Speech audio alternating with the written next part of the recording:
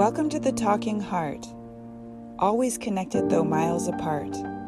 Like the lotus flower grows from the mud, transforming pain into power, we rise above.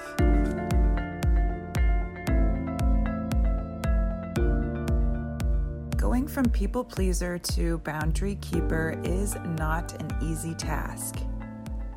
Do you try to be everything to everyone, running yourself ragged, trying to make everyone happy? Do you suffer from guilt when you say no? I do. I am, and I'm talking myself through this with you.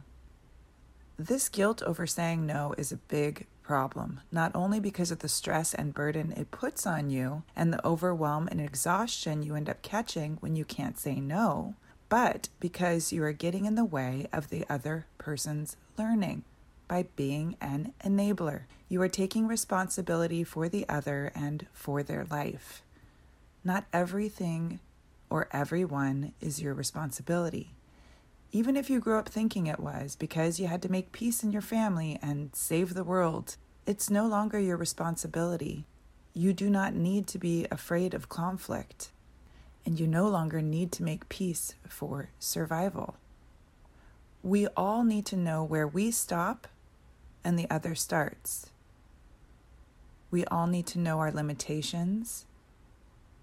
We all have to take care of ourselves, whether in partnership, work, friends, or dealing with teenage children who need to learn these valuable lessons so that they can be independent and efficient in taking care of themselves and so that they'll know how to navigate life.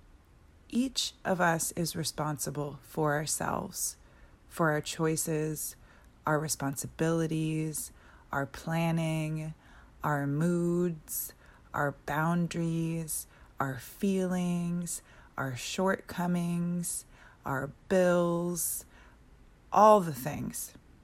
And we also will need to know what we will put up with and what we won't.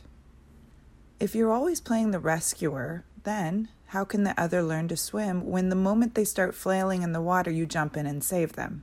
If you're constantly picking up others' emotional baggage and making it your own, stop. Focus on yourself. If you're taking responsibility for others' afflictions or suffering, stop. Focus on yourself. If you find yourself becoming so enmeshed in another's life that you lose yourself, stop and focus on yourself. And then once you have this focus back on you, this is where your real inner work happens. This is when you ask yourself some questions to try to figure it all out, try to figure out what's happening under the surface. This is when you ask yourself why you feel that you have to be the rescuer. What's underneath that? Could it be a need for control? A fear of conflict? Are you afraid to rock the boat? Are you finding an inability to let go?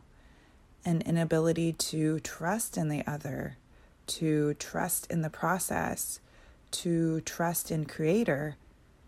Or maybe you're empathetic and it pains you to see another struggling.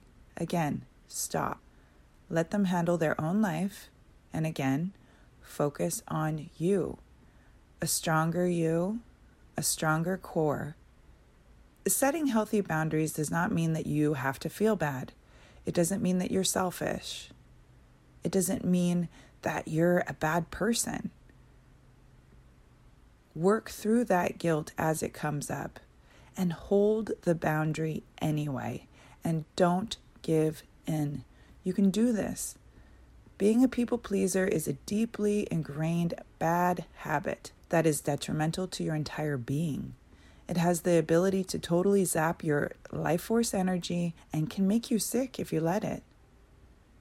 Now, how is being totally taxed and unable to move good for yourself or anyone else?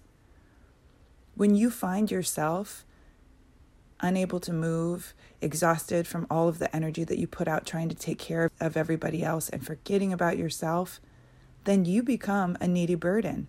And then you're unable to care for yourself because you used all your energy on caring for everyone else. So stop. People pleasing can't be cured overnight. I wish it could. It takes conscious practice and inner strength to hold true to you. Having boundaries shows that you're taking yourself into consideration. And if you're not used to thinking of yourself at all, this is a foreign undertaking. But you can do it. You're worth it. You're worth care and consideration from yourself, for yourself.